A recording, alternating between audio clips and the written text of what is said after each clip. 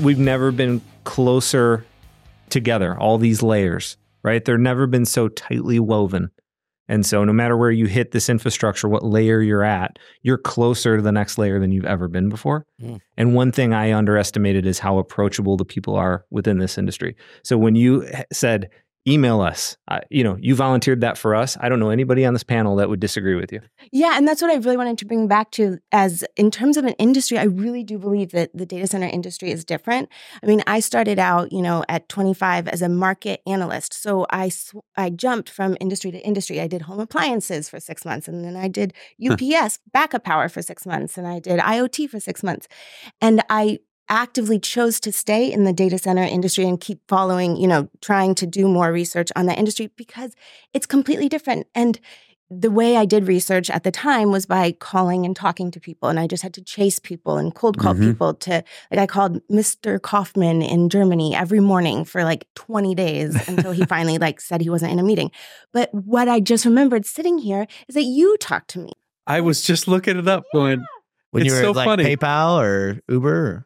May 28th, 2012. What's so funny is I never remembered. I'm like, you look so familiar. And so when we were talking on that, and then I look back up, I'm like, oh my God, we met through LinkedIn. She was a reporter with Tyra Spalding from the Edelman Group who set me up during the Uptime Symposium with the Santa Clara Convention Center to do, so this is when I was when it was at eBay, right? Yeah. And so, but then we connected again. It's such a small world. Yeah, you were, as you said, a rock star, and I was just jumping from market to market. But I was welcomed into this industry, which was not the case with every other industry I was researching. So, I mean, it's just a very specific example of people really do help and reach out and educate you because, to your point, it's a big industry where you have to know about a lot of things. It's mechanical, it's electrical, it's IT, it's software, it's people, it's trades, it's everything. And as soon as you figured it out, it just iterated again. Oh, yeah. You know what I'm saying? It just changed. Yeah. You're like, oh, okay. But that's exciting. Yeah. But it forces you. Keep learning. I see it as like a Peloton, and you have to stay with it or you're going to fall right at the back of it. Am I wrong? Come on, Peloton, you let's have go. to be pedaling because this industry grows so much, it changes so much more dynamic than every other industry, don't you think? Yeah, and there's an openness, it's okay if you don't get it, because a lot of, I don't get a lot of it. I'm not an engineer. Nobody I'm has not it all figured technical. Yeah, so it's everyone's helping each other figure it out. There's a collaboration. And then one other thing I was going to say about, where Bill said, where have you seen success bringing people into the industry? Carrie Getz has a lot of good data on. And a great book. Yeah. Yes, exactly. On jobs that don't need college. And so this industry has a lot of really well-paying jobs where Ty Ciccone from Stack. Oh, yeah. TJ, Yep. he does a great job talking to high school kids and saying, you can make this much money, graduating with your We had Carrie on here. I bought 100 books and gave them out to all. We had an Operation Hit event where we had a bunch of veterans come. And we're trying to, it takes everybody. I'm not going to write a book, right? But that's a good book to hand over because she does a good job of saying yeah, you're right. At DCAC, we had a bunch of Navy nukes rolling around. I promise you that there's a ton of non-technical people in this industry. And I have learned that they offer, I have amazing combat infantry people on my team that you would have never thought got in this industry. But their emotional range is so Calm under pressure. Yeah, they're look, no one's getting shot today. No one's blowing up. We're all going home. We're going to figure this out, right? And wow, that's your baseline? Yeah. 100%. I mean, I got 1/3 of my team that used to kill evil for a living, and they're like, we're not killing anybody. We're not shooting at anybody today. No one's shooting back. And their ability to work through problems when everyone else is an emotional mess is a huge advantage. They don't have to be the smartest. This industry does not lack genius. It does not lack intelligence. It lacks leadership and the courage to stand up and ask questions. And in the military, they teach you to ask those things because you have no choice.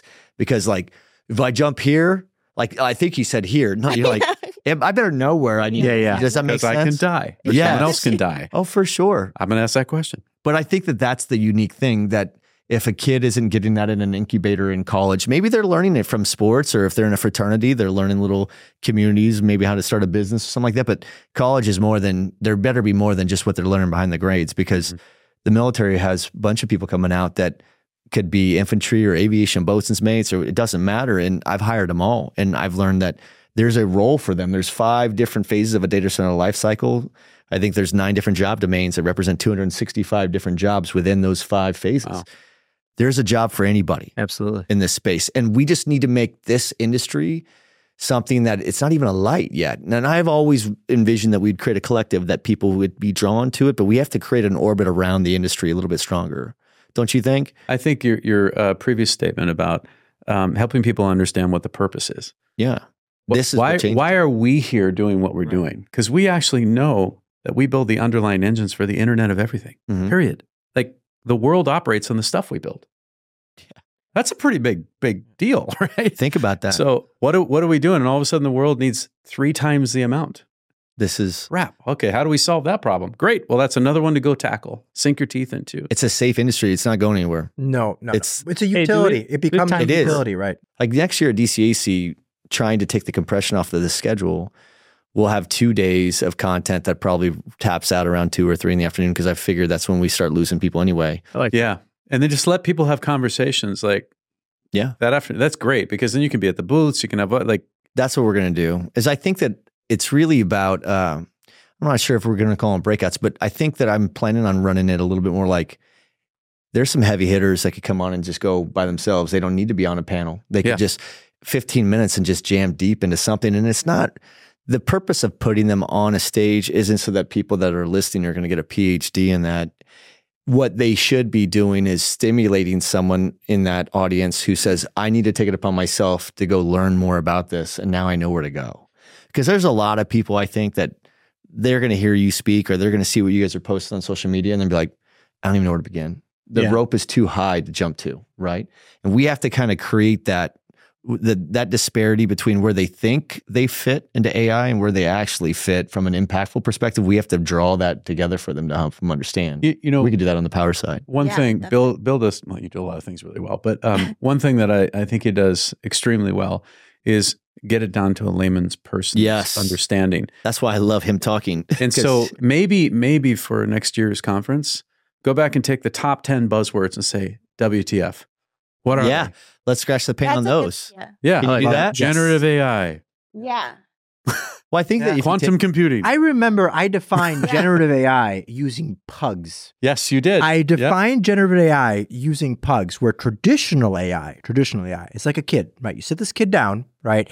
And you show them picture after picture after picture of a pug, right? And eventually you're going to go to that kid and you're going to say, how many pictures of pugs did you see? And I say, well, actually, 13 bucks. You mean the little dog? The little bug, exactly. I'm trying to track him like this. So I want to make sure everybody You're not a dog person. Literally pugs. If they translate this, they're really pugly. Not a technical term. It's literally a cute little puppy. Okay, great. So eventually this kid's going to come back and say, well, I saw 13 black ones. I saw 12, fawn ones. I saw, maybe like 5 white ones. And, I bet you the next one you're going to show me is going to be a black one because you've shown me more of those than anything else. That is traditional AI. Pattern-based recognition at its simplest form.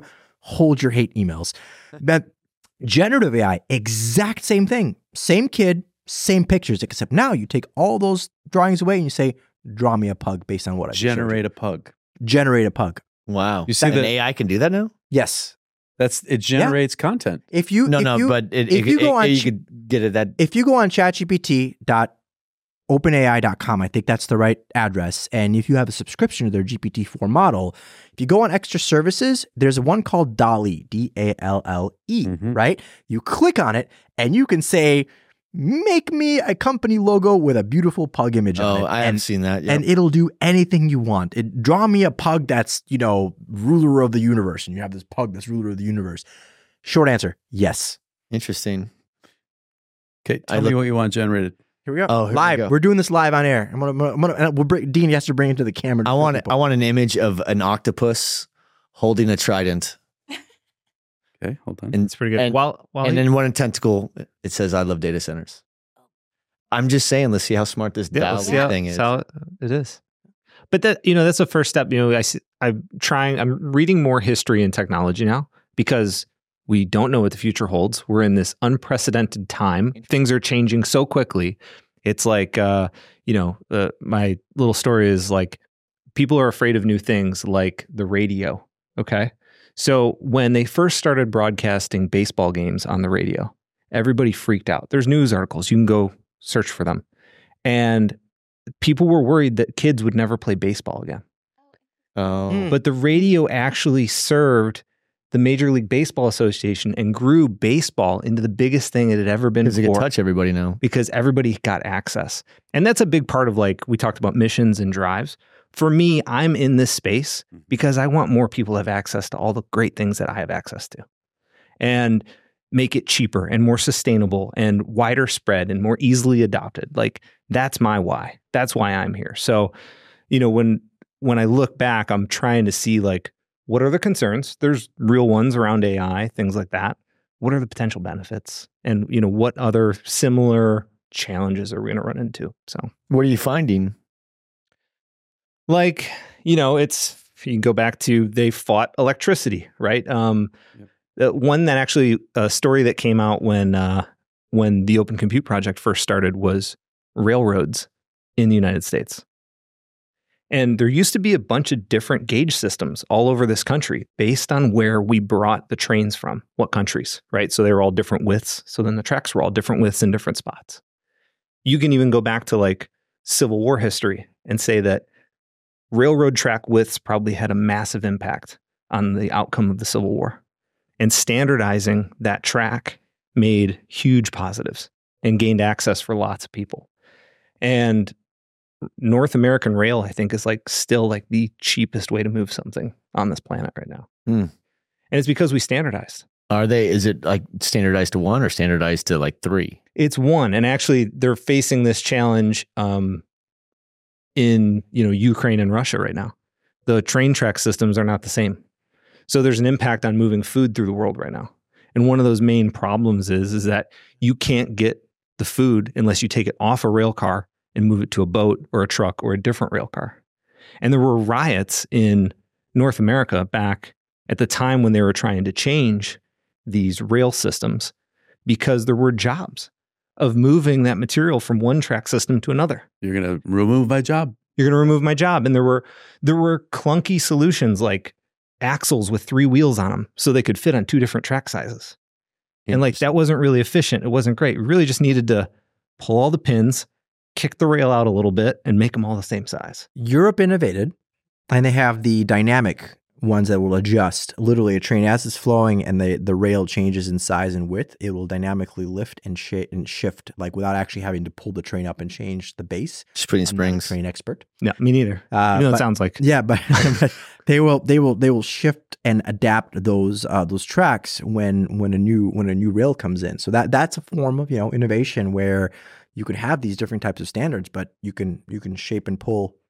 But if you think about the world right now, the reason that things actually are more efficient is because we come up with standards, right? Axles, trains, etc. There's a great book called Box, and it's about the shipping industry and how they can create standardized containers, shipping containers, 20 foot, 40 foot, 60 foot. Why? So they could fit on container ships, so they could fit on trucks, so they could actually be optimized to get things from A to B as fast as possible. Yeah, can I challenge you about something? This is the biggest thing that I've experienced in this industry. And usually, we don't get a lot of people, fisticuffs. Let's go.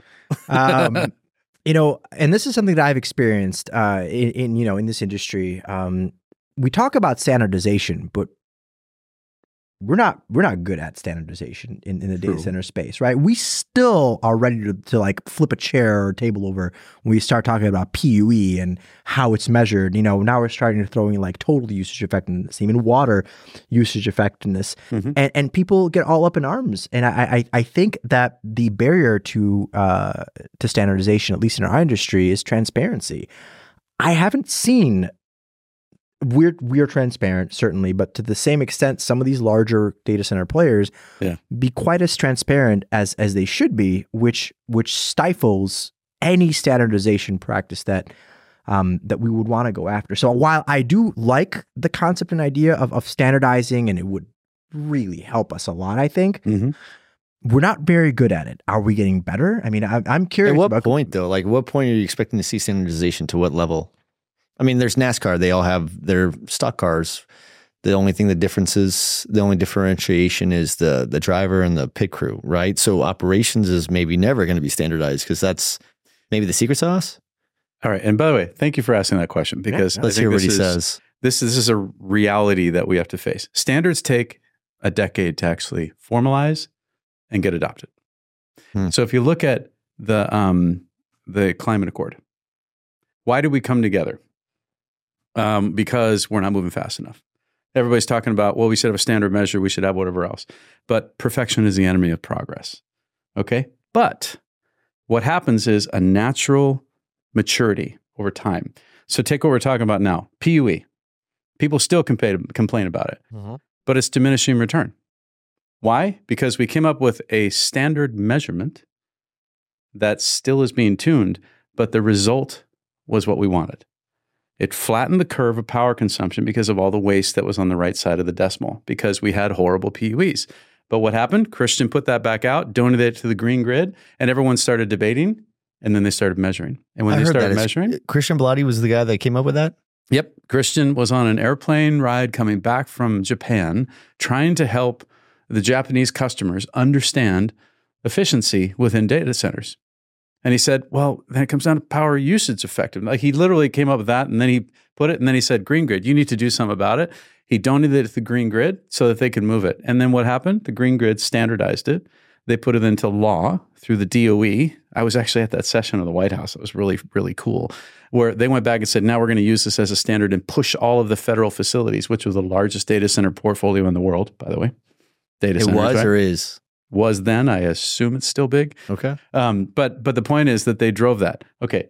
We didn't stop progress because of a standard. We basically created a way to approach to get to a standard and make progress along the way. And I think that's the key. Like if we do not get going on something, we're never going to get there. But you have to have some guiding light of where you want to be. I want to be able to measure like this. So power capacity effectiveness. Why did they put that metric out? Because we waste so much capacity on the left side of the decimal, the 1. We don't utilize it, right? Okay. Well, why are we doing that? Because no one's measuring it. Okay. Well, I'll put out power capacity effectiveness. Now everybody's debating, well, what that when we can't do this, when we can't hold the 10 Great. Just ask your executives, right, to put that as a metric to track it, and it will change it. No matter what, just like PUE did, just like any other metric would be. So we can get to a standardized approach. I'm not saying that everything has to be driven with standards. It ultimately becomes standards. But that's the after effect of the transition and I think the disruption, because there's a forcing function that has to be there. And to do that, you need something that will make that forcing function happen. What is that for us? Which nerd won that fight? Innovation, I guess. True. I think we all win that fight. Oh, great answer. Good. I said, which nerd wins this fight right here? Oh yeah, we all I do have win. 2 kids, so no, but I think we all win. Like if we're talking about what we're measuring or what we're trying to improve or where we're trying to go, and if there's debate, that's a good thing in my mind. Yep. Because if we're not talking about it, nothing's changing. Or it'll all be the same. Yeah, right. It will be. And so maybe they don't all have to be NASCAR. Maybe they don't have to be stock cars. Because I don't think our industry is really going to play where everybody's driving the same stock car. Yeah. Or they don't have to be the same set of rails either. Right. But maybe they're more like Formula One, right? Where they meet a same set of standards, yet they all have different competitive advantages and play within those bounds in a competitive way. I think we're also talking about like 2 different types of standards. Like you're talking about a standard that was required for like the physicalness of something that hindered progress, versus the standard for like best case operations, which is PUE. So there's a different, I think like how you build something really does demand standards versus how you improve a process or operate something demands debate, and I think putting something out there to drive action makes sense. But in terms of like the things I care about from OCP, like I really would like pipe sizes to be standardized, Right. It's wow. That's a good ask. That's a very good ask. Hey, well, that's not an ask of me. Okay. That's the community. Ask of me. That's the community, right? So the foundation is really just the framework in which all of our volunteers work. And these 400 member companies with 3,000 plus engineers come together daily on phone calls and debate these exact things, right? And they're currently debating pipe size and best practices and what types of fittings to use. And, data center folks have been playing in air for a really long time, unless you're mechanical working on chillers, but that's pretty standard. But now we're going to bring it into the rack. Now we're going to bring it in these environments. There's a knowledge and a skill set there that hasn't fully translated yet. So we need the chip manufacturers and we need the rack manufacturers and all the pieces and parts and the people who are going to integrate it and install it and maintain it. All have to come to the table to discuss how are we doing this and can we agree on at least some base criteria. And the open compute community is so critical for that because, by the way, you open sourced hardware, right? You open source network, and you also open source data center. And I think what's important is, just like we talk about the military, you can't actually understand until you've experienced it. When you experienced it, you have a different level of appreciation and understanding to apply it in a certain way. So when we now take the hardware manufacturers who are trying to do a liquid-cooled solution, it sure would be good to go back and take these mechanical engineers that actually do data centers and deal with this at a totally different scale and marry them. Yeah. Because then you really get a system that is highly optimized because they've been there, done that, right? The hardware side's been there, done that, but they don't know that. Absolutely. So this is where I think open compute is really important because the community comes together and say, can we get to a standard pipe size? Well, why? What? What's it going to do? What are we going to measure? How is it going to work? The right people in the room will get to a standard that everyone would go, yep, that'll be highly optimized. Yeah, it's well said. I mean, we've operated even within our disciplines in Solos, though we're a very large community. We have sub-communities. We have these individual projects, right? And we talk about just servers or we talk about just network. And I'll challenge you, Bill, on standardization around network. I mean, network's pretty standard. Yep. I think that's fine, but I think from a broader data center perspective. Oh yeah, yes. yeah. Network standardizations. I mean, you're not going to have a successful flow of traffic unless you're going to have some level of standardization, which I agree with you. Yes, that happened in an open collaborative environment. I mean, the Open Compute project, like network technology, we drive that. We're not just doing a more efficient, more open version of that for the industry. You mean. For the industry, oh yeah, we're so impactful on network. It's crazy, and we're also getting feedback that we're impactful in cooling environments. Like especially now. Yeah. Like it is so super critical now because it's never been this important with the density. Why don't, Bill, maybe you start and take us around the horn on the things that you think are the challenges, like people that are listening right now that are now gaining a foundation of understanding of how they connect to AI through their profession in this industry. What are some of the challenges that you see this industry's going to continue to be presented with over the next, I mean, I'm guessing we have to play the long game. We're thinking about this thing in decades, right? But what are some of the low-hanging fruit maybe, or some of the things that you see that we're almost emerging from, or there's almost a boiling point to something, and maybe we just go around the horn because each of you has such a, like I said, we each have our own purpose and everyone's viewing things through their own optics. You know, your aperture is different than mine, so to speak. Why don't you start with yours and take us around, because I want it to be able to be something that people that are listening to go, okay, well, I could probably be a part of that solution, right? That's what you want, is you want to have these discussions so that somebody is just driving down the road or they're, on the treadmill at the gym or whatever. And they're like, wait a second, our product can do that, right? So why don't you lay it out? Man, that's a good question. Neuro was founded in 2019, and they entered a market where they became the de facto white label cloud, the AWS SageMaker, basically. Unfortunately, they were in Russia. As a Ukrainian company, you can understand how that's a big problem. So the company in itself entirely, and we're talking people, IP, everything, shifted to the US market last year. So no more, we're not in Eastern Europe or Russia anymore. And coming into the United States market, we learned a lot. What were some of the biggest challenges? Adoption pace. Like people faster than you thought? No. Slow. Really? Snail. Oh my God, slow. Snail pace. Like it took us 8 months to bring up officially one partner who is brilliant. I'll call him out. Scott Data Center out in Omaha, Nebraska. Get it? And they're like, we hear you, Bill. We're going to do this because we spoke with our clients and we already have their workloads. We have their Exchange servers. We have their databases. So we're like, can we have your AI workloads too and charge you way less than you're being charged right now? And they're like, you would do that? And they're like, heck yeah. So it took them, we're almost this close to launching a portal with Neuro, our logo on there, with them going full blown. Another use case was former Ethereum miners. They had a whole bunch of A100 nodes that they're like, I wonder what we can do with these to make a better business model. They were easier, right? Because they already had infrastructure. The pace of adoption has been the most challenging thing. We as an interoperability platform we're ready. We're done. The car is built. We just need the roads. So for us, the slowest link is the infrastructure, is the facility, right? So to an extent where I use Dean's gear to put it into a facility so that a data center company can test out the waters. So literally they're putting their logo on Dean's gear, right? They're testing it out. I'm getting off track. The biggest challenge that we've experienced in terms of helping and facilitating data centers and people get into the generative AI, just the AI space, to become actual competitors in this market is unfortunately fear, uncertainty, and doubt. It's just slowness. It's the slowness of people coming out and saying, okay, let's adopt this. And the reasoning behind that is because we are so used to selling space, capacity, and power. And that's it, right?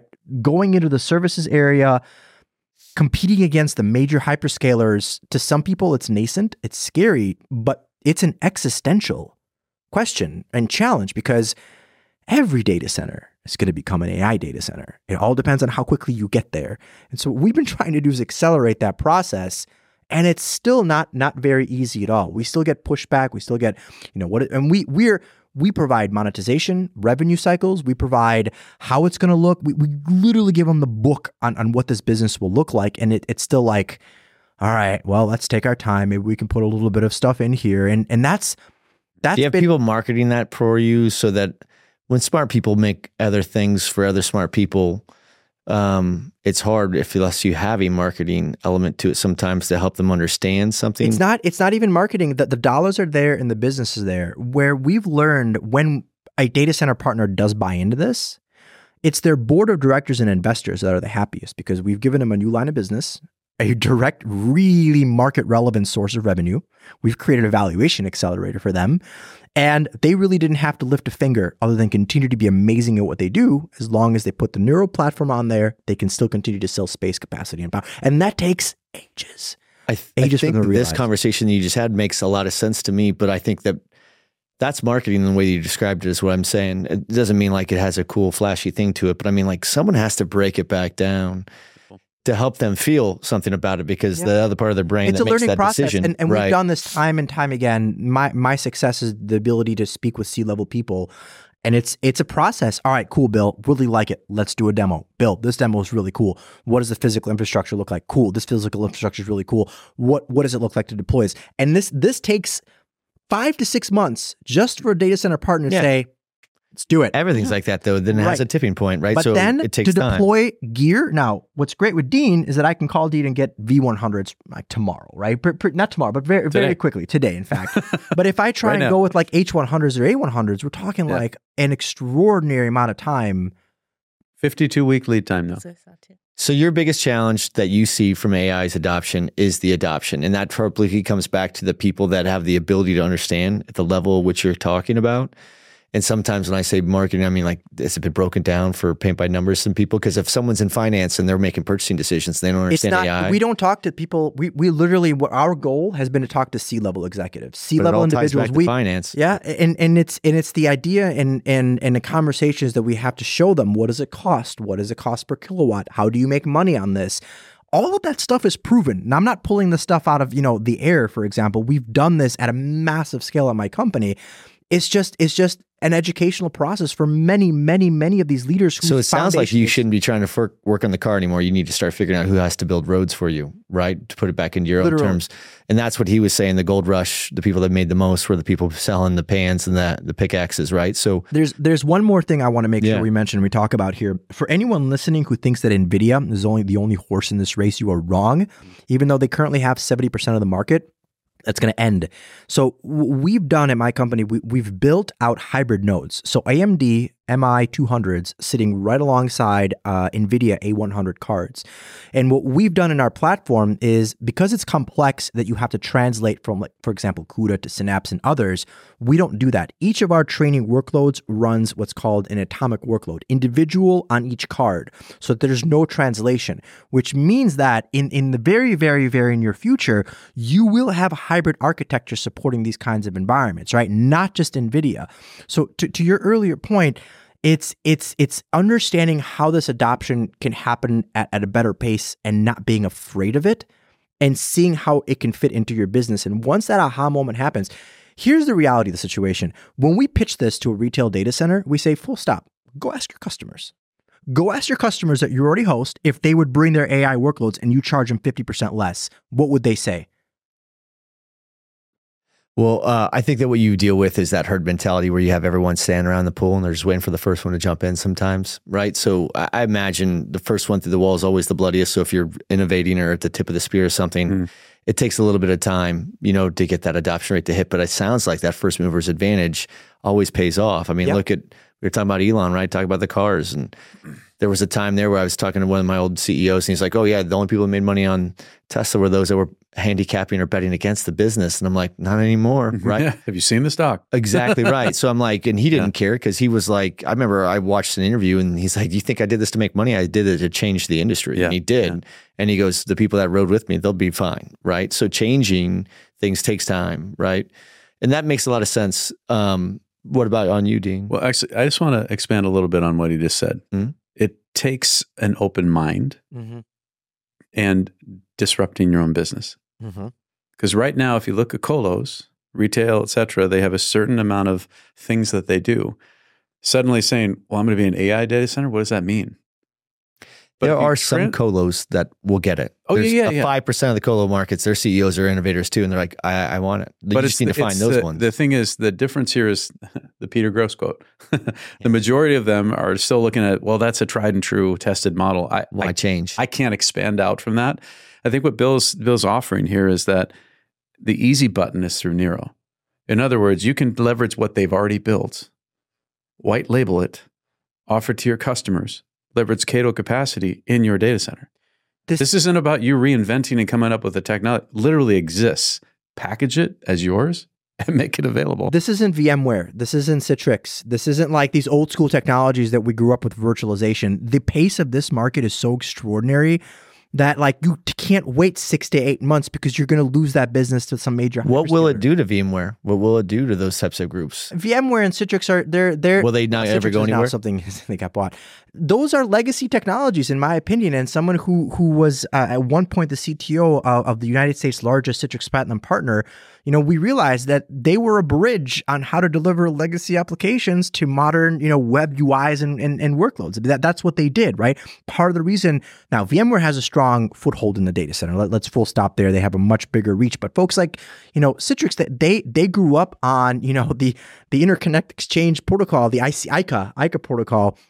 And that's was their life in terms of trying to take these legacy.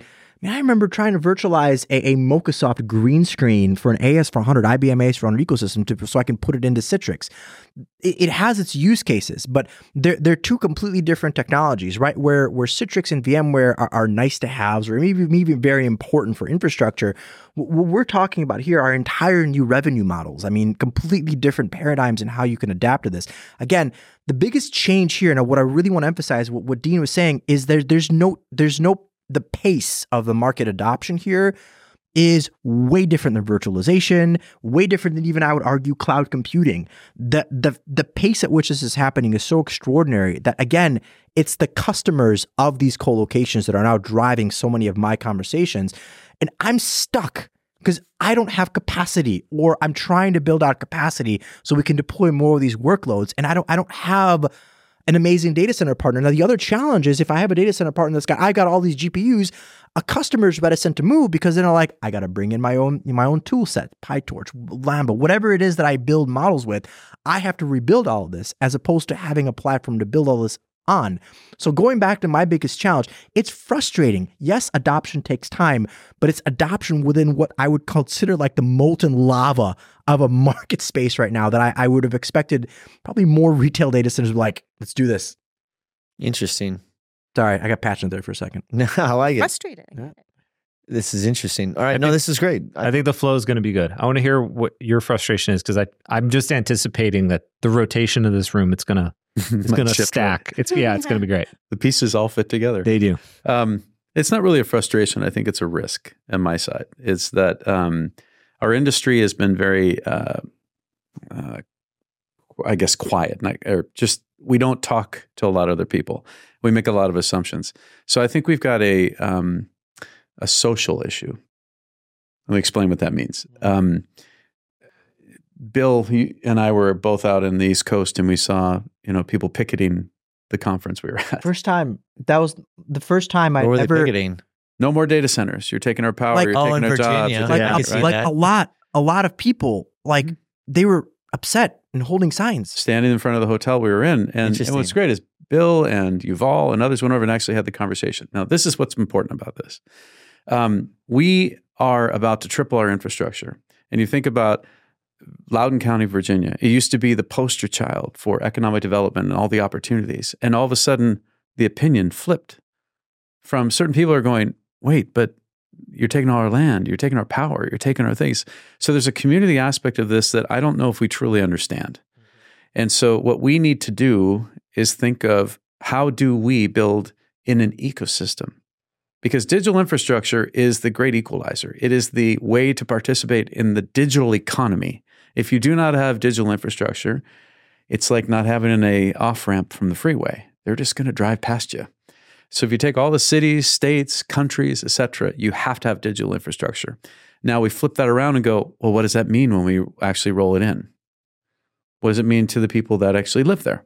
What does it mean to their kids? What does it mean to jobs? What does it mean to the infrastructure and support systems of the fire stations and the libraries and the schools and everything else? It is a community component that we need to think about. And I think that we have not been looking at it. And this was really evident just in what we've seen across Ireland. So this is happening there, Amsterdam, Singapore, right? Loudoun County. There's a whole bunch of people that are either banning data centers or throttling the expansion, right? Or actually creating a narrative about that's like the new oil and that oil is dirty and it's killing the planet versus it is the thing that's enabling the planet. So we have both a education, bidirectional. This is for them to educate us as well as us educate them, and a community collaboration that we need to come together on. So I think that's a pretty big risk. That's why for I us. think this industry needs to hit a bigger platform that has a broader audience that it could touch. Because I think too many people just don't understand. Right, and they fill in the blanks if you don't go back and actually have a clear message on what it is. And by the way, a lot of people position this as a PR problem. It's not a PR problem. This is literally about how do you engage with your stakeholders in which you operate in those environments. If you do not engage with those stakeholders, you don't know exactly what they know, what they don't know, what they care about, what the impact is, and you cannot make the right decision because you have the wrong information or don't have enough information for it. So just like the climate accord, we're considering a social accord. Because if you look at ESG, right, environmental is what we're doing with the climate accord. Social, we need to deal with this. Governance is how do we measure the effectiveness of environmental and social impacts of digital infrastructure, right, within the communities in which we operate. So stay tuned. We're exploring some of that. There's got to be other markets like Wyoming and Nebraska, or that are like, bring it here, we'll take it. You'd be surprised. Yes, like Omaha, Nebraska is actually a really great market. We invited two of those protesters, Elena and Julie, to come. I was leading a panel at DCD, Virginia, and it was social, PR issues in the data center. It was going to be a whole bunch of data center people talking to themselves. So I know a couple people. Let me bring them on board, and their concerns were valid. Their concerns were very. What were valid. their concerns? And some of them required a little bit of education. For example, they were concerned about building facilities that were close to national battlegrounds, for example, right? But the counter to that was that these facilities were only going to be limited to 60 feet in height. And if there's going to be issue with visibility, they were going to put natural shrubbery over there. Cool. The other challenge was you have so many diesel generators here. There's no way you can do this. You're going to pollute our air. So the conversion there was great. Some of these facilities are actually using vegetable oil, hydrogenated vegetable oil, HVO, that removes 85% of those emissions from those generators. So again, there's concerns that have to be met with realism. Now, the one thing that I don't agree with that came out from that panel, right? NIMBY, not in my backyard. Fine, right? We can work around. But one of the activists said something that I will never agree with. She taught me a new acronym: NOTE. Not over there either. Which I'm like, all right. Well, that's. Do you want to go? I mean, what do you want me? Tell them to hand over their phones and their technology. Say just don't use tech anymore, and we won't need these things. It becomes impossible, right? So there needs to be a balance. But Dean Nelson, I mean, holy cow! What a great that is something that we absolutely need to become much more. That's the biggest challenge for AI's liberation, or before we unleash it, is educating communities that are building infrastructure to support this type of growth. You're saying we can't have the resistance. AI has become a megaphone for people, and all of a sudden we are now more in the mainstream than we've ever been before in the past. There was a South Park episode for everybody watching. I highly recommend this one. It's called Deep Learning. And at the very end of the credits, I don't want to give it away, it said written by Matt Stone and ChatGPT. It's scary. It's scary good. It's scary good, right? And so all of a sudden, these pieces of our industry are hitting the limelight. They're being discussed on CNBC or Fox or whatever you want to listen to. Typically from finance, because someone's investing big into something, or someone just bought somebody. But I think that it's light years out still. I mean, I think that it could be rapidly brought back in through the right platforms. You need a celebrity almost to get into this industry and be like, I get it. You need something like that. It's an influencer outside of our industry. I'm going to see if I can hit up Tay Tay or 100%. something. Maybe she'll talk about data centers. Who? But just to wrap that up, to wrap that up, I think the key is that we need to have that collaboration, because if we do not, it will throttle our ability to expand infrastructure globally. And just last thing on this, when I was in Africa, we held a regional advisory council session with hyperscalers and providers. And we went back and said, so tell us the challenges across Africa. It's very different. And it really was, well, the providers are saying, I don't know what the demand is. And then you've got the demand folks saying, I don't know what they're providing. Oh, yeah. Interesting. And then on top of that, you have the government saying, I don't know what this is. I should probably just regulate it. Governments. So we're actually working on a state of the industry report that's going to have a deep dive into Africa, India, and LATAM to help do that. And one of the things that I'm doing is calling our friends in the hyperscale side and basically saying, tell us what your forecasts are for Africa. Because I can do that. I have no commercial interest in any of this. It really goes back to, if we understand that and we marry it with this, then we say, here are the top 5 things for economic development in Africa that each one of the governments should consider. Now, all of a sudden, we're creating a playbook and educating them on the opportunity, which will grease the skids that allows them to go do 10 gigawatts capacity across the continent. That's the kind of thing we need to do. So that's a standard. Anyways, but it really comes down to community engagement. You still have to say, how do I go into Africa? How do I go into Loudoun County? How do I go into Wyoming? Prince William County. There's stakeholders in all of them.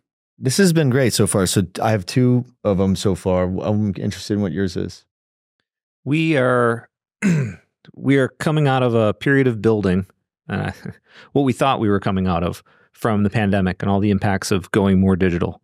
And in the analyst reports that I've been reading, and I've been doing a lot more of that lately, shout out to our fellow analysts, is that growth in this industry from a physical infrastructure perspective has been sub 10% for a very long time. In the last 5 quarters, it's been double digits.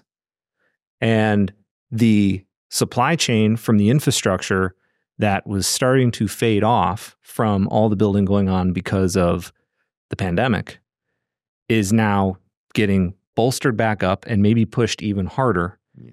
And in 2 major categories, power and cooling. Mm-hmm. Physical infrastructure for data centers. That's what's bringing this number up into double digits growth. The tons and tons of chips haven't even landed yet. They're not even here yet.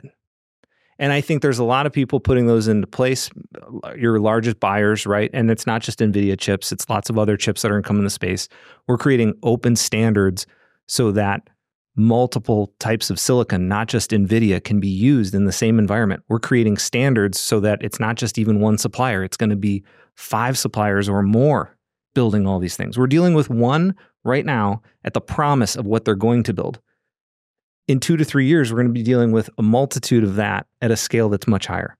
So the infrastructure that has to be built to support that technology, that supports the demand that we're putting on it, is a really tall order. You're talking about like the semiconductor fabrication plants that are building chips here? Beyond that. So we have that, but then you have to house it and you have to cool it and you have to power it. No. The stuff that we're most familiar with, right, on the physical infrastructure side, the MEP world, right, the tangible buildings, we got to build it right this time. Because we're going to continue to use the existing infrastructure to the best of its ability. We're also going to deploy new technologies and new innovations that are going to have to take this round one of generative AI and technology around it. And we're just scratching the paint on AI. And we're all kind of here at the front row going, oh boy, we're going to have this conversation again in a couple of years, and it's going to be a lot bigger than what we're even dealing with today. So we have to come together on those issues. We have to innovate faster than ever, even though we don't like it unless it's 10 years old. We have to be a good neighbor and not just, use good sound attenuation and paying our more than fair share of taxes. We have to really be in the community and not just a building that lives on a piece of land that's next to a community. And we have to have transparency to have those conversations so that we can create standards that most of us can get along with so that we can move forward. Okay. Interesting. So volume and innovation is what you're saying is the biggest limitation for... It's going to be, the scale is going to be the hardest. If you're going to put it in one bit, scale is going to be a challenge. And the standardization to enable that scale to happen. So education, which I think would lead to a solution for your adoption rate, community impact, scalability. Where's yours? I think in terms of you need to build for the future requires education today. So in terms of what you said, things are going to be hybrid for a while. We're not all moving to liquid tomorrow. So in terms of starting to educate yourself on how you should be building in the future, whether that's because you're going to have a compute that demands liquid cooling, or whether that's because it's maybe silly to spend 40% of your power on air cooling when there's a better solution. And I think the only reason that you would build for air, and I feel like part of this, me saying to educate, I should share what I've learned. Part of why you would do that is if you're avoiding risk, right? And so I published a forecast on liquid cooling in 2012, and it was very unpopular because I was very negative because it was like, this isn't going to happen. Oh, you were saying it's not going to be adopted quickly? No, I was like, who would want to do that? Like, it was crazy, right? Like, why would you want to, immersion has its place for sure. Like, for sure, there's edge use cases for that. But Bitcoin miners were using it first in the wide scale, right? Yeah, but it's radical, right? And then single phase direct to chip, like it's wetter in your servers. That's pretty radical too. So I do think, and it's the reason I left Informa. I love that job. I love working with Bill. But there's a new technology for liquid cooling, and that's Excelsius does that. It's 2-phase direct to chip, and it's not a radical form factor. It's in a normal rack. It can be hybrid. So you can start today and scale up as you need. And most importantly, the 2-phase means that if there's a leak and, God forbid leaks don't happen, but life happens, it doesn't destroy your compute. So there's not no risk, but there's as much risk as buying a Liebherr, So I think there is an opportunity to educate, kind of reduce that fear as you're kind of like thrown into this phase where you're going to have to do something smarter to have enough power to power your compute, and or your chips will demand it. So you're going to need liquid cooling probably. Start educating. I can understand why the cooling part is the hardest to adopt because, we don't really change the way we deploy electrons, right? But the mechanical permutation it's harder to future-proof that, right? Yeah. And I think that I can imagine being one of those people standing at the edge of the pool being like, I'll be the last one to go in because maybe by the time that it's ready, there's a whole nother chip and I'm going to have to solve for it all over again, right? There's always going to be an aftermarket, so to speak, not what you're saying, but you're repurposing things to give it more life. And I think that allows people to probably make decisions that take pressure off them from a mechanical perspective because they know that they could hold on to that gear longer and they could solve for their environment. I could definitely understand after this conversation, I'm like, I could understand why operators, they don't want to touch you. I could totally understand why operators don't want to touch you. They know that it's inevitable, but why would they be? There's only 5% of that market where they're like, we'll be the first. Like, you need to go talk to like Jake Carnemark or something like that, who he's got a big fat brain too. He's thinking 5-10 years out all the time. Nothing's code locked with that man, right? He's going to be someone that's like, yeah, we could build around that, but you need to find those people because those are the ones that pull everything else through, right?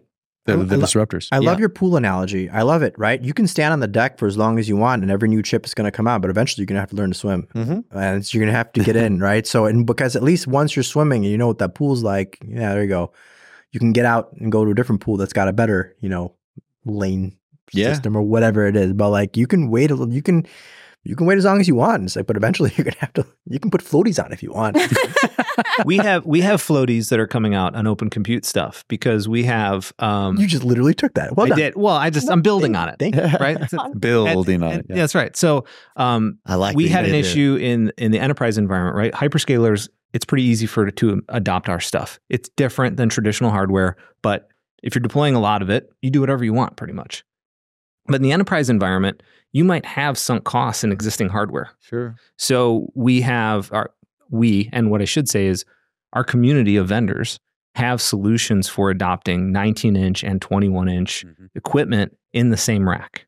Like our power is a little different, right? We distribute power from the back of the rack. We don't have PDUs with whips. But you could put servers that need PDUs with whips in the same rack as OCP hardware now.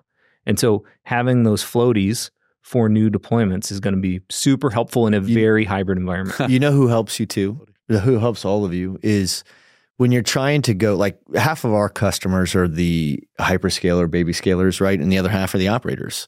And it's not unusual for me to have a team of people in a facility, like one of Crosby's, and then one of their clients also hired us to do their entire fit out, right? And manage that stuff.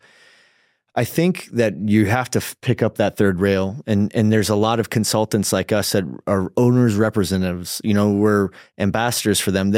They have their people, and then they go out and hire people when they need them to come in and tell them what's the most economically efficient means and method to deploy this. Mm-hmm. And I think that you're missing that rail. You should be talking to more people that sit inside other decision makers' offices as a consultant, and they ask us to validate things. We don't play Caesar and make decisions, but we certainly have the ability to put things in front of them that they otherwise wouldn't even know about because they're too busy doing their own stuff. They're not out there trying to be ahead of line or best in class in certain things at this point from a labor perspective because you can't keep up with that. That model was untenable because you would invest so much into that human being, and then that human being they could have the biggest brain ever, but then someone else could offer them 20% more and they're gone tomorrow, right? And now all that tribal knowledge went with them. So I think that there's got to be a better approach, a more strategic approach to how you impregnate the ecosystem with this knowledge so that they could go carry it through for you, staying on the standardization, because there's plenty of groups that they don't know what they don't know, and they will hire someone else and be like, well, how are the other guys doing it? We get asked those questions all the time. Like, we don't exchange proprietary information on the way that people deploy or deliver their power, but sometimes I'm like, well, they definitely aren't doing that, right? So there's a lot of things that you can do to move it away and to advance the system. And I think that takes place in the way that we drive the industry together in these conversations. But and people don't want vendor lock-in either, right? Like they don't want to be stuck. Like, okay, it could be the latest and greatest and all the math pencils out and like, this is the new technology. It's going to work great. But what if something changes? Our relationship with that vendor changes, the economics change, the pool looks better over there. Like those things can change. But when you use a platform that is modular and adoptable, like Cato uses, and you layer on top of that a platform that has tons of choice, that helps adoption a lot, right? We've seen that in the market where, well, if you like this today and something new comes out tomorrow, how hard is it to switch? If you put your customers in a position that make them easier to make changes and keep them happy, then that's a much better place to be. let me wrap this up, and then we'll bring this one home unless anybody has anything else. But I'll tell you how it ties into me then, because understanding everybody else's allows me to understand how I play within your guys' world. I'm not in your world. I mean, I'm in your world, but I'm on the outside building the box and saying, here's, put your world in this thing type of thing. And I think that as everyone's moving to standardization, and as we're really turning everything that we're doing as a service, right? I think that we're going to, companies like mine will do two things. We will become laser focused on the deployment of AI capacity. We will one day hopefully be the preeminent solution for that, because it's going to be so aggressive. You need someone like us that are just as excited about it, you know, to be able to follow along that. Move it. Mm-hmm. Yeah, because it's going to grow. It won't code lock anytime soon. That's why that mechanical solution, I could see how the adoption of that would be like, well, let's wait and see what comes out in 6 months from now, right? But I could see it. You just need to make a case and be like, well, this stuff's not going anywhere in 3 to 5 years. In fact, it could be used for 10 now. And the demand will create the need to invest long-term into that stuff. So I think you'll have groups like us that become advanced and specialized on the deployment of AI capacity. And I think you're going to need collaborators with you that will tell you what that impact is on the labor force, because that's the second part, is labor, turning labor into a service. And I think that there will be this, I think that if I was asking the guys that run this podcast for us, I'm like, what are some of the other podcasts you see come through these boxes, right? And they're like, well, it was amazing because after COVID, clearly there was a huge push for psychological health. People were realizing they were in a funk. Everybody, I think, was whipped after COVID-19, and a lot of people were reinventing themselves as a byproduct of that. And he's like, we would see a lot of podcasts where people were talking about, mental health. And that led to, a lot of people getting into psychedelics and, mushroom therapy and, things like that.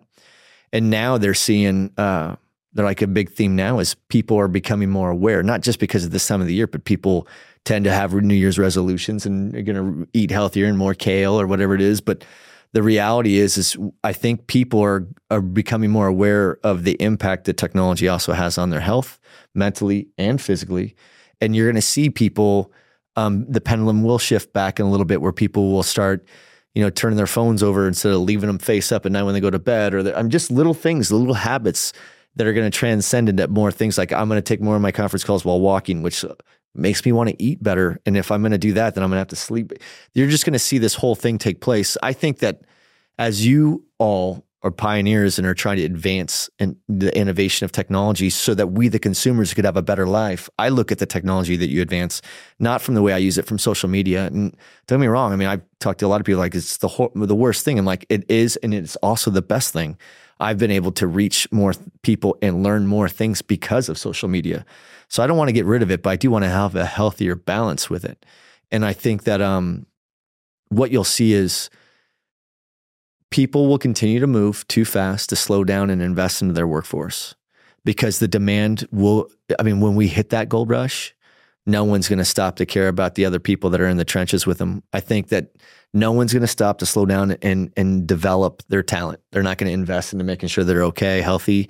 And I think the community impact and the impact of society that I can make is it started with the veteran community, which transcends into their dependents. And dependence is just another way of saying civilians, right? So that means everybody. So now our responsibility is to go and collect everybody who is struggling. How many Drew Breeses that were, great quarterbacks that went to the wrong team and then went to another team and became Super Bowl champions, right? I mean, I think there's a lot of people that are in the game, maybe the wrong part.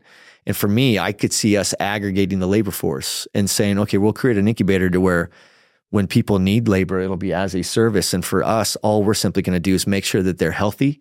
Just like when you're at home and you call for the plumber, you're not asking for the resume. You're like, I hope that person's trained and they know how to fix it was Black Thursday after Thanksgiving, or what do they call it? Black Friday after Thanksgiving, right? Where all the plumbers, the biggest day for them is the day after Thanksgiving, right? So they need to have, the busiest day in the United States for plumbers is Everybody's the day after Thanksgiving, plugging up toilets. All right. Right? So lots of turkey. A lot of people in one house. But if you think about it, like somebody's going to have to innovate people. Someone's going to have to innovate the way that we could grow, mentor, develop, and train people to be able to support your needs to grow. You can't standardize on that unless we standardize on how we help people get healthy again, right? So my focus is on the human element of what we're doing, but I'm fascinated with the things that you're doing, and we want to be lockstep with that, because I think at some point we'll grow so fast that that model, because there's only two models: you rip out and replace when someone is burned out, or they just move off on their own, right? There's not a lot of development back into people because people don't slow down and look backwards for that. But if you have a deliberate and intentional incubator model that knows that we'll be harvesting the 10% of the bottom part of the workforces from that company and that one, then we can turn talent into a service. And it could be an easy button, just like AI could be. And that's the only way to be able to bring it up, because that will be the infrastructure that's used to educate, which allows you to have a higher adoption rate. That's the incubator that's going to allow you to have a greater relationship with the communities that you're going to have an impact on. And they're going to recruit the engineers that, for engineers, I've learned that money doesn't mean shit to them. Currency is intelligence, right? The more they know, the more interesting it is they're doing, that's their currency. So if we could find the difference between those two different groups and bifurcate that workforce, then we could advance this industry. And that means, everything that you're doing on the mechanical side, that's the hardest part for what we do now, is the mechanical side. Because once you marry yourself to that, you're like, I hope I have the right stuff to support the densities that these new chips are coming in. or this new client that may be coming in that I can't support right now because I'm going to have to rip out and replace everything. And if I'm an operator, it's a multi-tenant environment and that's a shared infrastructure backplane. And I could put a lot of risk. I can introduce a lot of risks to all of my clients by trying to upgrade for one, right? So I think these conversations are going to allow us to tie it all back together. And we're going to have to continue to have these types of conversations. Do you guys agree? Mm-hmm. Healthy growth. Yeah. Rising tides, man. Lift all boats. So is there anything else anybody wants to add? I mean, my mea culpa is I'm sorry that we didn't do this at DCAC Live, but I'm glad that I got a second swing at this pitch, right? Because I hope that now people that are listening to this aren't so scared about the topic of AI. And they realize that no matter what, if they're in this industry, they touch it. They just don't know how. And we could lay out breadcrumbs to help them find that, right? Mm-hmm. Anything you want to add? My goodness, you summarized it so well. In my final 2 seconds, don't be afraid to learn things. And Chris Crosby actually at DCAC Live talked about how you should be comfortable with the uncomfortable. And that is a means and method to learn and increase your own wealth of knowledge beyond anything else. I think that's critical. And I'm hoping that this conversation that we're having today, if anything, a couple of gold nuggets, but if anything, plant some seeds and questions that hopefully people will come out and reach out and ask. We're just wanting people to engage, right? Yep. How about you, Dean? Pretty simple. You need to be in the community. Join iMasons. Everybody is welcome. And that is doesn't matter who you work for, what you change, whatever, it's about you. That's critical. And also reach out. Dean at imasons.org, Dean at cato.digital. Super approachable too, which was bizarre to me. I remember I reached out. I was like, hey man, I'm a nobody, but can I get 5 minutes? And you're like, let's do it.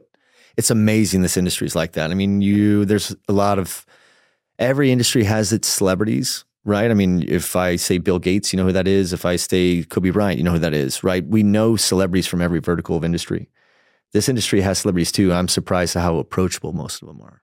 I called Bill. I didn't know anything about immersion cooling and like advanced cooling. On LinkedIn. I remember that. I was like, hey, can I just call? You're like, just call me. Yeah. Yeah. I was like, hey, I have these questions. I sent him like a list of questions. It was like a job application. I was like, oh, I'm asking that, and Bill's a celebrity.